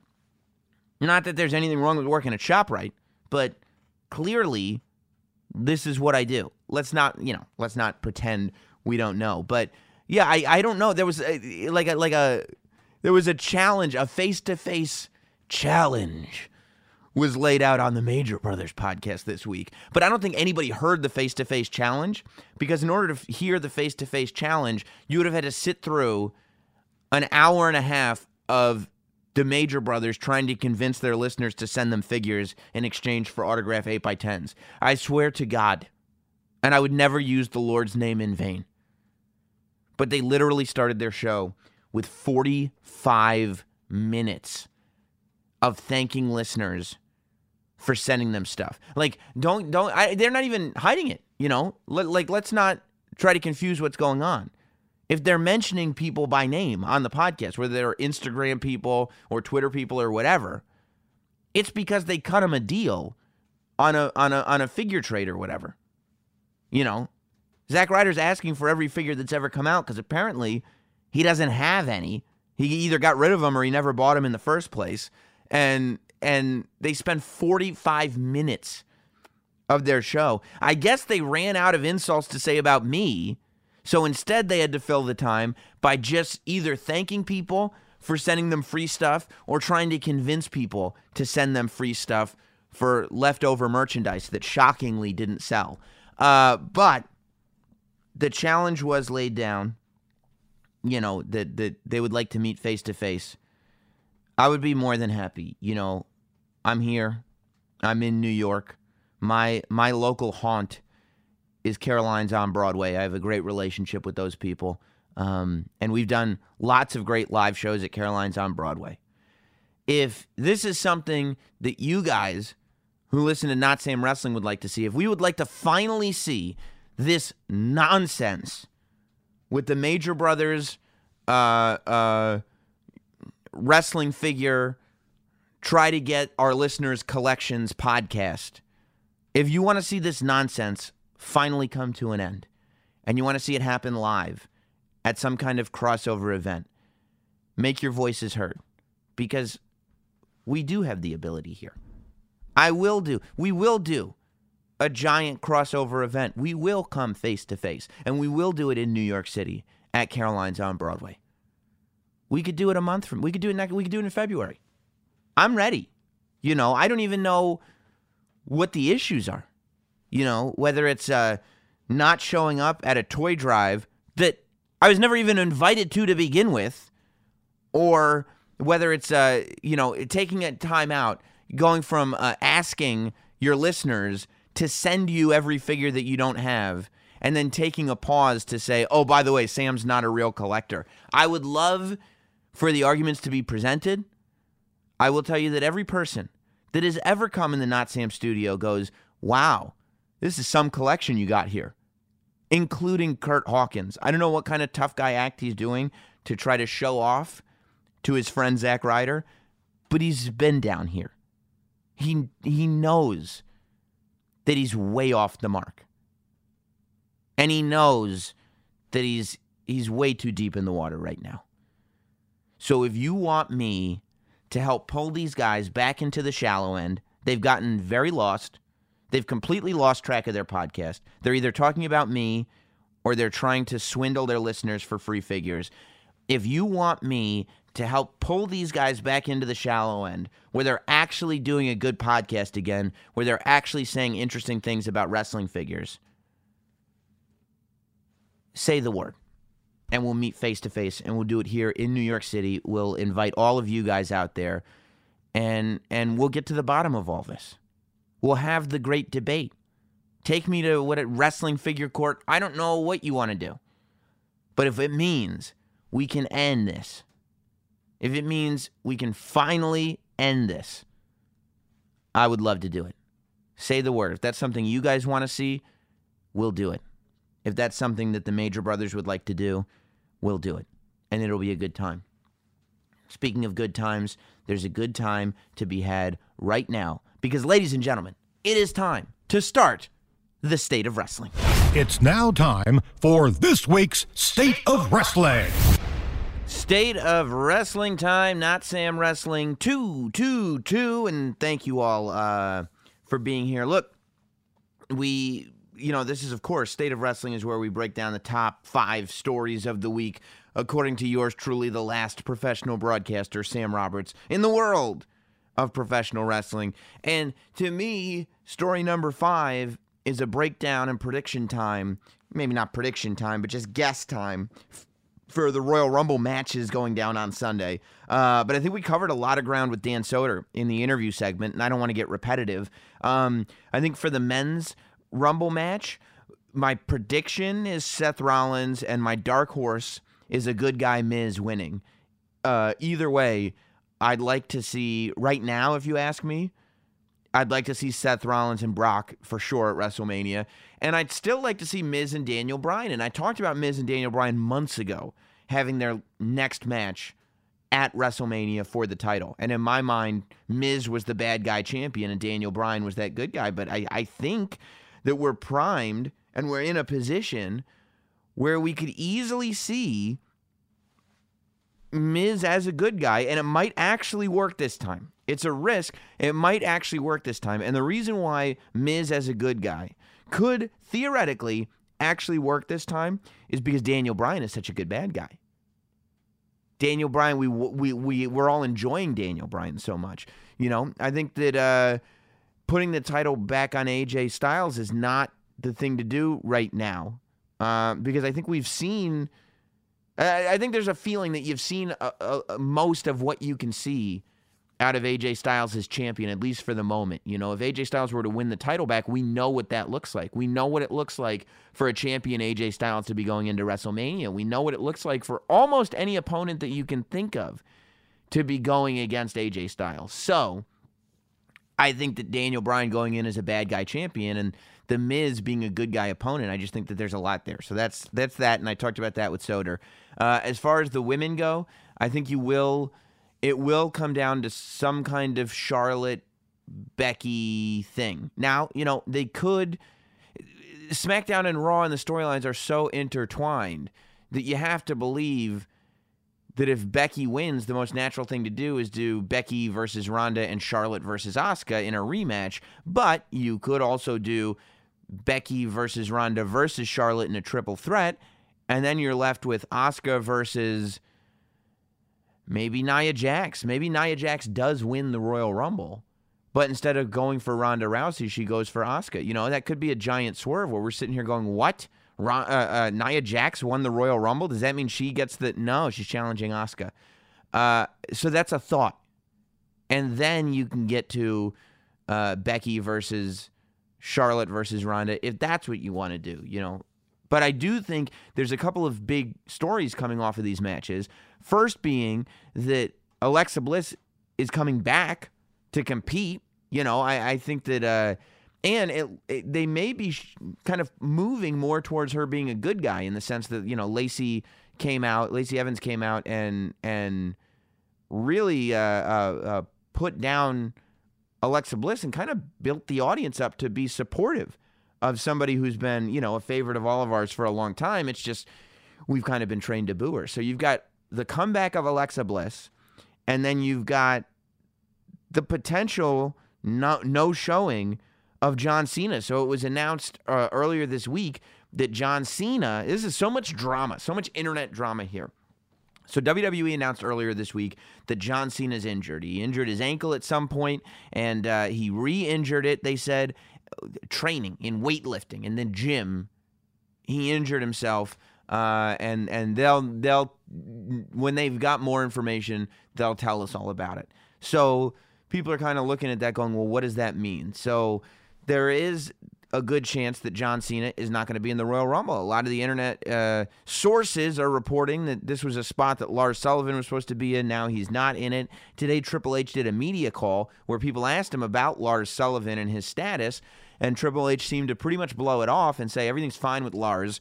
We're continuing business as usual with Lars Sullivan. And yeah, anytime you've got somebody like this, you're going to have 100 stories about him, and maybe you don't need to believe all of them. So I don't know exactly what's going on, but it would appear that they're building up a reason for either John Cena to not be in the Royal Rumble or for his appearance to be brief, for him to certainly not win the Royal Rumble. So who knows what John Cena is going to do at WrestleMania. You got to imagine that he'll be there. Maybe they'll do a John Cena-Undertaker rematch where they actually do it for real this time, because we never really got an explanation as to why John Cena got demolished the way that he did.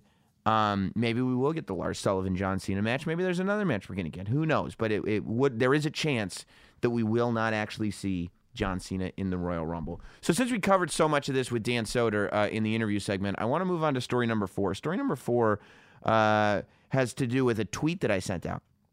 So I'm watching Raw, and I'm watching Seth Rollins versus Drew McIntyre. The match is amazing.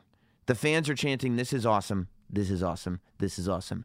I'm sitting at home on my couch. In my head, I'm thinking, "This is awesome. This is awesome. This is awesome." And then I go, man, we have matches like this more often than not on Raw. Even a Raw that is not the greatest Raw in the world usually has at least one great match on it. We're getting these great matches on Raw every week now because that's what WWE TV looks like. And I told you, I was talking about it with Soder. I talked about it before Soder. I spent a good chunk of time this weekend watching WWF Superstars from 1992. And watching, I've probably watched 4 or 5 episodes, since it's been posted. And like I said, I love this stuff. It's my childhood. It's so nostalgic for me. It's so much fun to watch, and the storytelling and the big characters. I mean, it was so character rich. But it was really interesting because they were advertising for the WrestleMania 8 VHS tape, and they were advertising for the behind the scenes footage that was on these tapes, and it was the stuff that WWE was doing in the Indianapolis area surrounding WrestleMania 8. It was like the predecessor to WWE Access. Now you go to an event like the Royal Rumble, they've got Royal Rumble Access, they've got NXT TakeOver. Friday night, we've got Not Sam Wrestling Live, which, by the way, for those of you paying attention to the state of wrestling, I'll tell you right now, you'll be the first to know. It's looking like we're going to have a Renee Young appearance at Not Sam Wrestling Live in Phoenix. If you're going to be in Phoenix, it's looking like we're going to have a Renee Young appearance. Corey Graves is going to be my co-host. There's going to be more guests, too. It's going to be amazing, but it's looking like we've got Renee Young there, too. I'm literally just finding this out as we go. But we've got all this stuff going on. But when you look out into the audience, it's all kids. Like, this is a show put on for kids. That the only reason adults are there are really because they've brought their kids. It's a totally different audience, even than right now. Like, now you think there's a lot of kids. Way more back then. So I'm sitting there, and I'm watching this, and I sent out a tweet, and it said something to the effect of, after watching Superstars from 1992 all weekend, it's amazing, or whatever it was, all week, all day Monday, whatever. It's amazing that we get matches like this on TV. Saying, like, TV has changed, WWE TV has changed so much that it's almost taken for granted that we get a match of this caliber just on TV. It's a throwaway match. You talk about, not throwaway, not to disrespect the match, but in the sense that we're going to have another one next week and the week after and the week after. You talk about the Rey Mysterio Andrade match that went down on SmackDown last week. One of the best matches, like, in SmackDown history, and it's just the match this week on SmackDown, right? Next week we'll have another one. Like, these amazing matches are happening on TV, and I go, this is great. And a lot of people agreed. I got a lot of likes on it and everything. I'm not saying there's this like, you're so stupid, Sam. But there were a bunch of people, and I was surprised at how many that were saying, you got to get your lips off the pipe, Sam Roberts. What the heck are you talking about? 1992 was when they knew how to do TV. Now they have these big matches with no build-up. They give them away for free. It's ridiculous. It's not good. 1992 was better. I read one that said, well, in 1992 they knew how to build up to a story and really pay it off at a pay-per-view. Really? So you're going to sit there and honestly tell me that 1992 Superstars was better TV than what's going on Raw today. You can complain about Raw today all you want. You can complain about the lack of build for certain matches all you want, whatever you want to do. But you cannot honestly sit there and say Superstars in 92 is a better TV show than Raw is today. That's an insane premise. And as far as storylines getting paid off on pay-per-views, what pay-per-view did you see Undertaker versus Ultimate Warrior in 1991? What pay-per-view did you see Ultimate Warrior versus Papa Shango? When we finally saw Jake the Snake versus Macho Man, it was on a bonus blow-off pay-per-view Tuesday in Texas. What pay-per-view did you see Jake the Snake Roberts get his revenge on Earthquake for squashing that snake? If you watch 1992 Superstars, you're watching the Beverly Brothers every week call the Legion of Doom the Legion of Sissies. What pay-per-view did you see the Legion of Doom get their revenge on the Beverly Brothers? In 1992, you had 4 pay-per-views a year. You had Royal Rumble in January, you had WrestleMania in April, you had SummerSlam in August, you had Survivor Series in November. Survivor Series, only in 92 did it become a show where it had a bunch of singles matches. Royal Rumble was still primarily the Royal Rumble match. So really, in terms of blow-offs, true blow-offs, you had WrestleMania and you had SummerSlam. In 1992, Superstars was still basically a commercial for live events. You never saw these matches. Unless you bought a home video. Eventually, you could find it on Coliseum Video. Or you bought a ticket when WWE was in your town. Half the storylines were not paid off on pay-per-view. And they were based on singular events and then repetitive promos that went week after week after week. If you missed an episode of Superstars, it was no big deal. If you missed a month of episodes of Superstars, if you just skipped February, you could turn on the first episode of March and be completely caught up. Now, there are lessons that we can learn from that. I think that there was a little bit, there was more character development happening on Superstars. There was more attention paid to each individual performer. And there was almost more. It was almost all enhancement talent matches. I think that Raw could use enhancement talent matches. Not as much as Superstars. I don't think every match should be an enhancement talent match, and then you just have 2 mid-carders wrestling, and it's like, oh my God, look at this main event. How about Undertaker versus Berserker? Berserker tried to stab The Undertaker with his sword. When was The Undertaker versus Berserker blow-off? What pay-per-view? Because that happened on Superstars in like April of 92. Maybe May of 92. And they didn't have another pay-per-view until November. And by November, Undertaker was in a casket match, or August, I should say. I'm sorry, August. And by August, Undertaker was in a match with Kamala. And Berserker was fighting Tatanka for no apparent reason.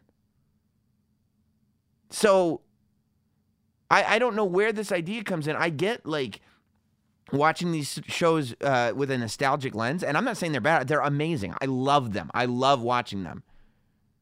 But they're not better than current day product. Now, I do think, as I said before, that enhancement talent is good for the show, and enhancement talent should be utilized more. The first person that came to me with this theory was the late, great, the greatest comedian, at least since the Richard Pryor, George Carlin era. And that's Patrice O'Neal. And if you're not familiar with Patrice O'Neal, make yourself familiar with Patrice O'Neal. But Patrice O'Neal is passed away, was an absolute genius in comedy.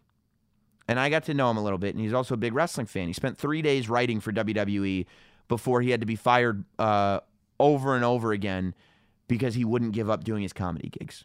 He's amazing. So he would come in, he'd do the radio show. When I was working for Opie and Anthony, he would come in and do the Opie and Anthony show all the time. And every commercial break, we would have conversations about wrestling. When we would see each other outside of the show, we would end up having conversations about wrestling. And so often he would bring up, man, they got to bring the jobbers back. They got to bring the jobbers back. And I do think that that's true. I mean, you look at Braun Strowman. Braun Strowman would not be in the position that he's in if we hadn't spent several months having him beat enhancement talent. The Bludgeon Brothers were made to be 100 times better because they got several weeks of beating enhancement talent. And I don't think that it's just monsters that benefit from that. I think we could bring out an EC3 and have him fight enhancement talent. I think you could have the same match that Heavy Machinery had, except have them go against enhancement talent, and therefore you don't have to, have one of your regular every show tag teams lose yet. Eventually you want them to beat a named tag team, but on TV for their first match, give them an enhancement talent match. You can have female enhancement talent, and they've done it before. It's been here and there. But I do think that enhancement talent should be utilized more. I do think that there are tips to telling the stories of characters that they did back in 1992 that maybe WWE should think about incorporating a little bit more. But, I mean, to not just sit there and go like, it's pretty cool that we get to sit there on a Monday night and take for granted the fact that we get to watch Seth Rollins and Drew McIntyre just bust their ass for us. And, I don't think that it wastes it. I'm not mad at watching them wrestle again at some point. They usually, the story, it's all about the story that is told in getting us there. You can watch the same match multiple times, as long as, number one, the match is good, and number two, the story that gets us to each match keeps us interested.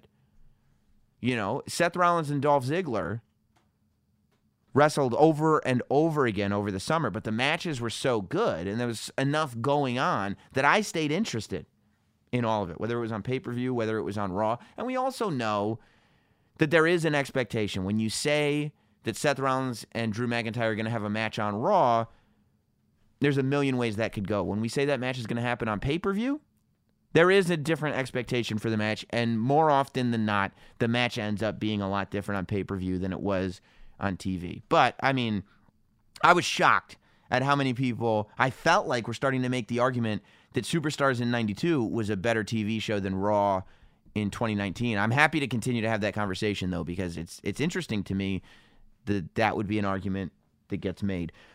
Speaking of great shows, let's talk about TakeOver. TakeOver is happening Saturday night, Phoenix, WWE Network. I will be there alongside Pat McAfee and Charlie Caruso for the NXT TakeOver Phoenix pre-show, which, the fact that I get to be even a tiny part of these NXT TakeOver shows is one of the coolest things in the world.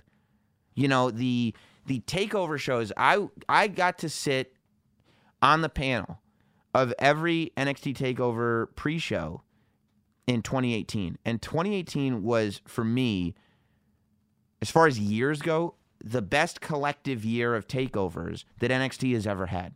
I mean, just amazing show after amazing show after amazing show.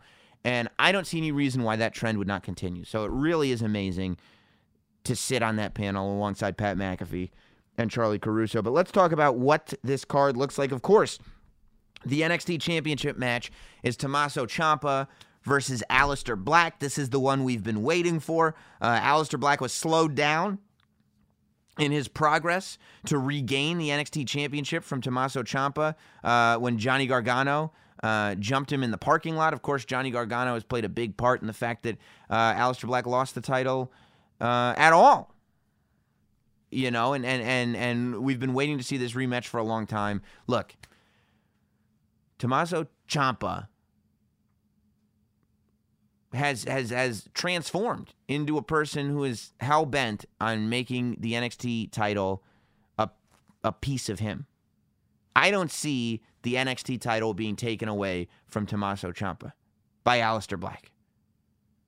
You know, there's a thing where Tommaso Ciampa has embraced being champion so much, and he's made it a part of him. Just look at his body language when he's out there. He is clutching that title. And I don't know if Aleister Black, with everything else that's going on in his head, who's become so enraged at everything all the time, I don't know if he's going to be able to produce the desire needed to pull the NXT Championship out of the clutches of Tommaso Ciampa. You've got the NXT Women's Championship match, Shayna Baszler versus the undefeated Bianca Belair.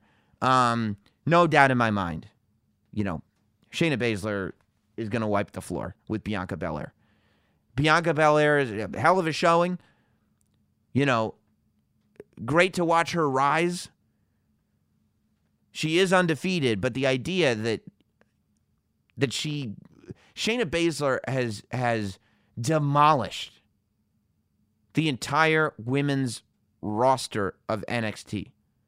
Go down the list. Not one person has been able to stand up to Shayna Baszler and maintain any kind of dominance over her. She's redefining what women's wrestling looks like in NXT. And Bianca Belair, I think, is just going to be another name on the list of people that Shayna Baszler has taken out. The Tag Team Championship is on the line. The Undisputed Era versus the War Raiders. I don't see any titles changing hands at this TakeOver show. I don't see any of them. You know, I think that this is a dream match to watch in an NXT ring. This is the match that we've been waiting for from the War Raiders. They're finally getting their opportunity at the tag team titles. But, man, the Undisputed Era is not going to allow the War Raiders to come between them and their dominance over NXT.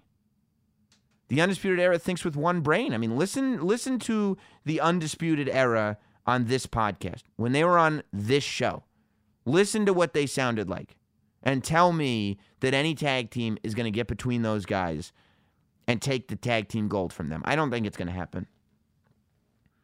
Although, maybe there will be a title change because the NXT North American Championship is on the line. It's Ricochet against Johnny Gargano.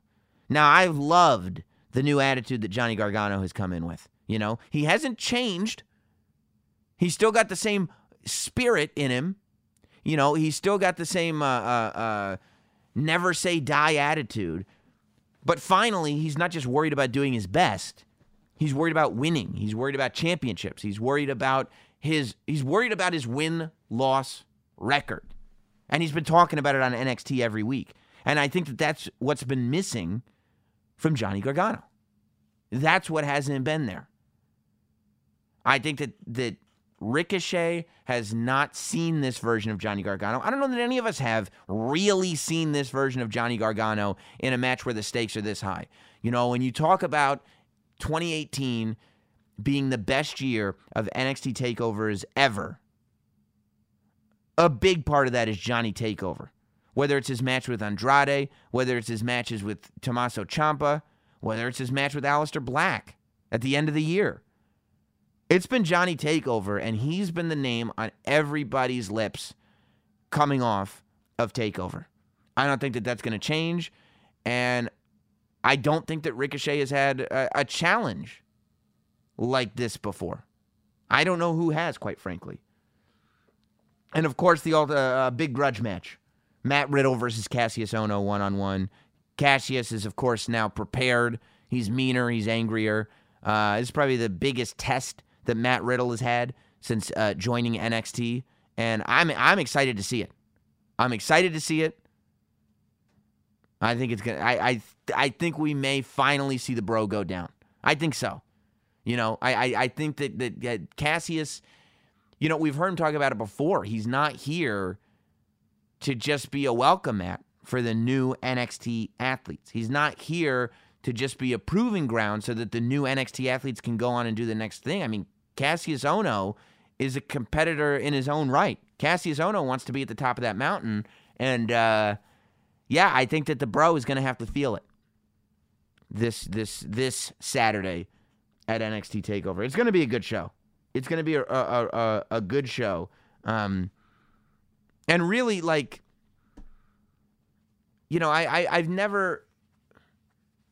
seen going into takeovers, like I can't go in with low expectations anymore, because I've seen cards where I go in and I look at the matches and I go, I don't know about this card. Like, is this really pay-per-view worthy? And then the show blows my mind, right? Now, Velveteen Dream is not on the show.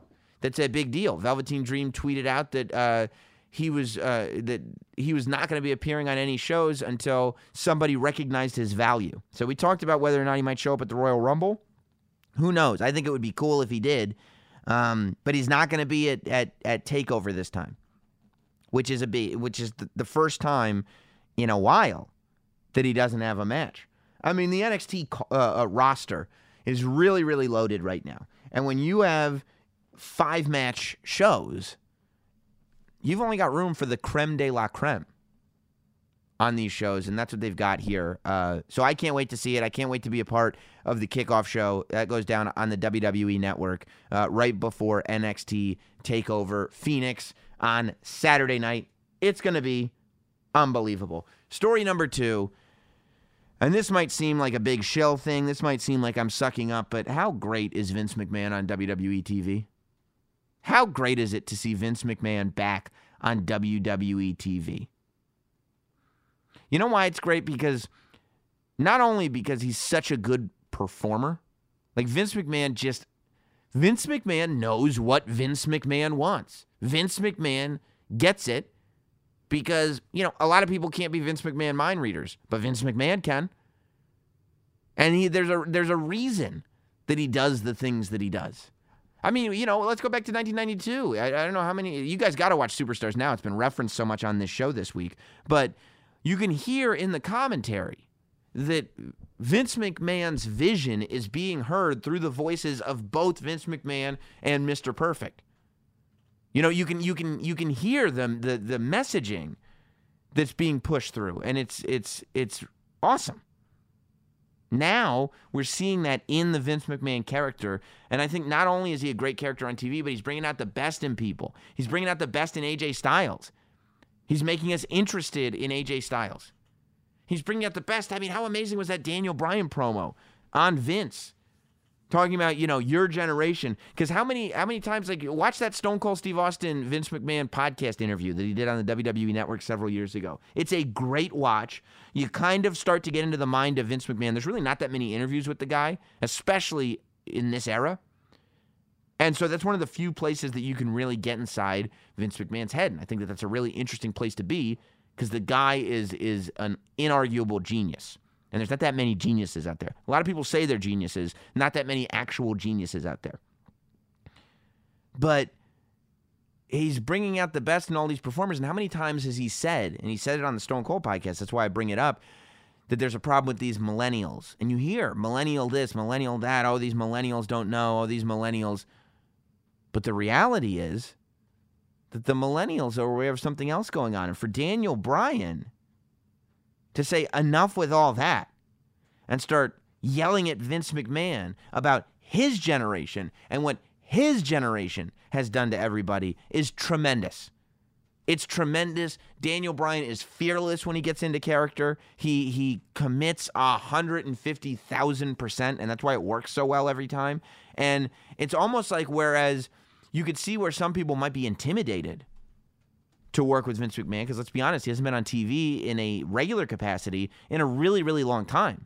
So the WWE superstars of today are not necessarily used to working next to Vince McMahon week in, week out to tell these stories. It can be intimidating to have your boss there looking right at you as you're performing opposite him. Nothing he does is wrong. He's the boss. How could the boss do something wrong?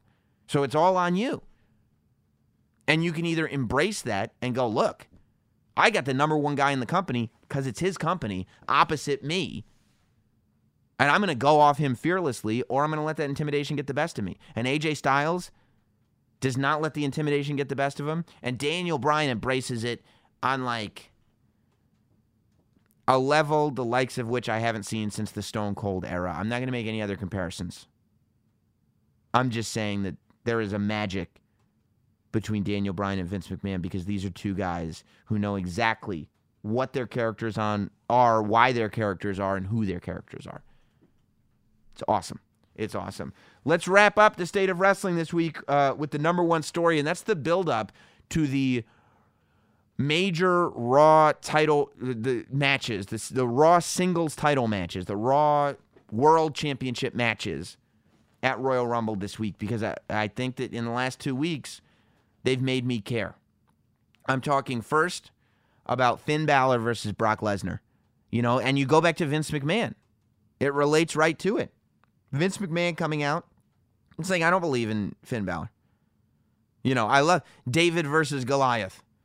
And he got the crap kicked out of him. And Goliath went on for years. And it's like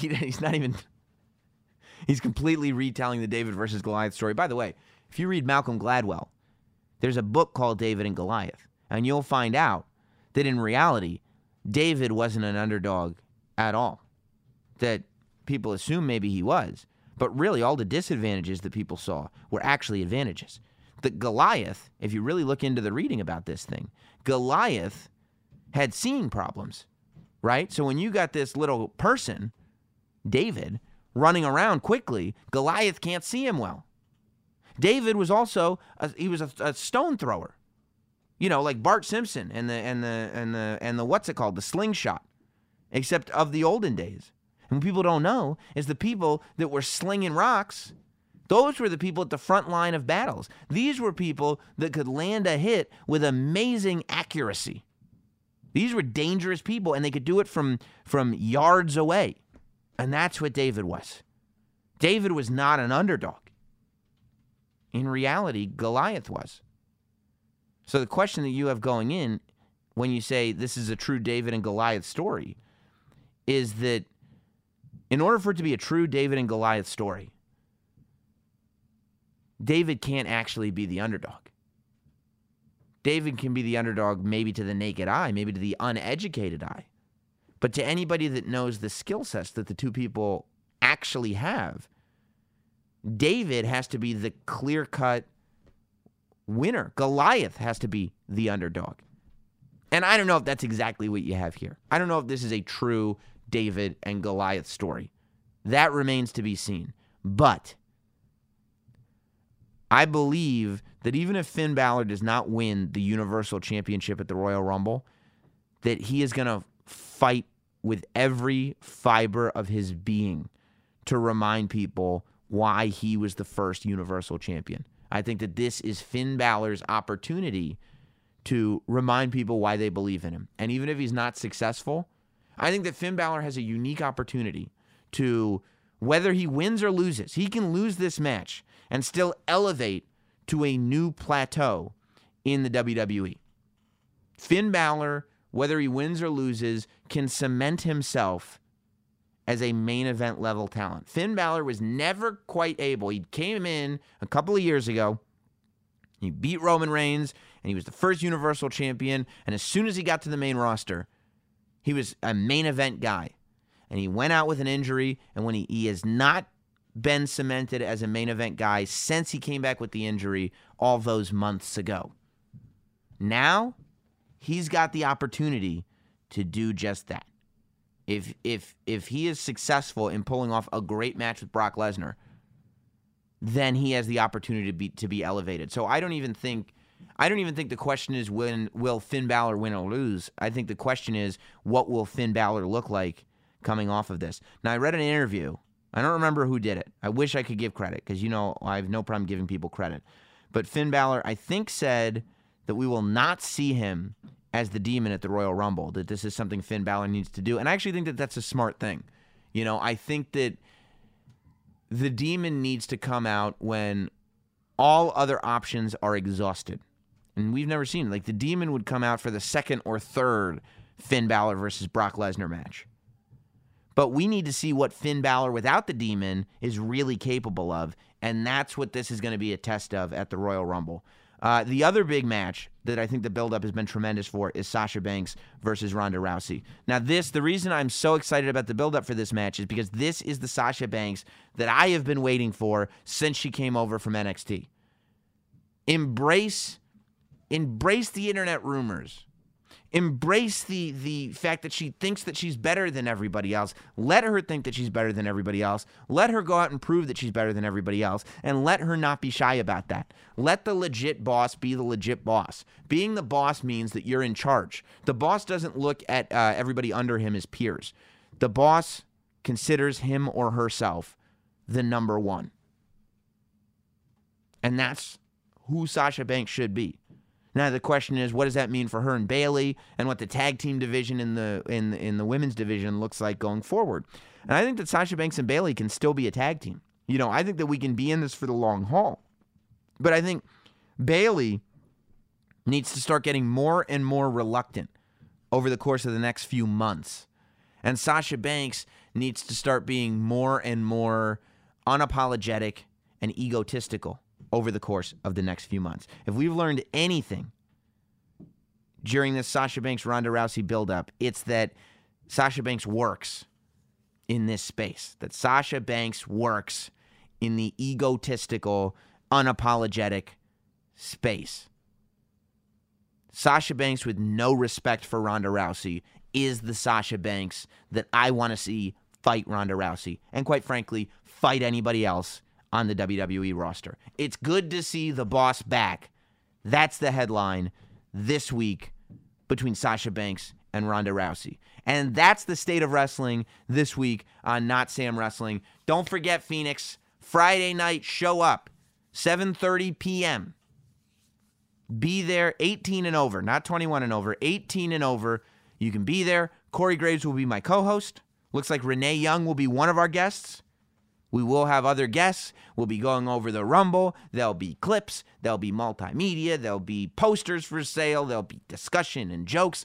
Probably a lot of stuff that we won't be able to repeat. I know the last time I did a live event, there was plenty of stuff that I wasn't able to repeat. You're going to have to be there live if you want to see it. So be there live. I appreciate all you. And I will see you next week when we know who has won the Men's Royal Rumble and the Women's Royal Rumble on Not Sam Wrestling. Goodbye, everybody. Let's hit the goodbye music. What do you say? Thanks for listening. Follow at Not Sam on Twitter, Instagram, Facebook, and YouTube. Rate, review, and subscribe. This has been Not Sam Wrestling. Not Sam Wrestling.